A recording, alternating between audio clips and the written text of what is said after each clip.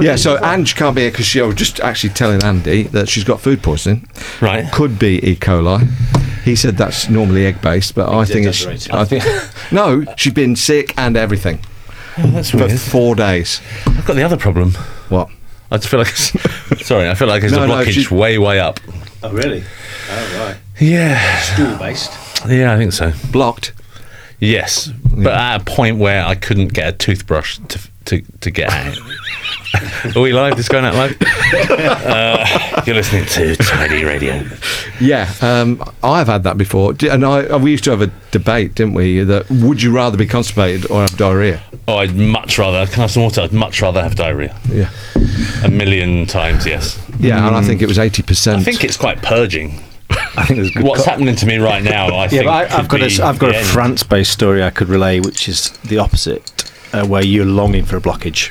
You're longing when you're driving a car. Oh, well, that's a whole different game. Me and my girlfriend were in a hotel in Los Angeles. We both had it, and I had to do a shit in a bin because she was in the toilet, and there was only.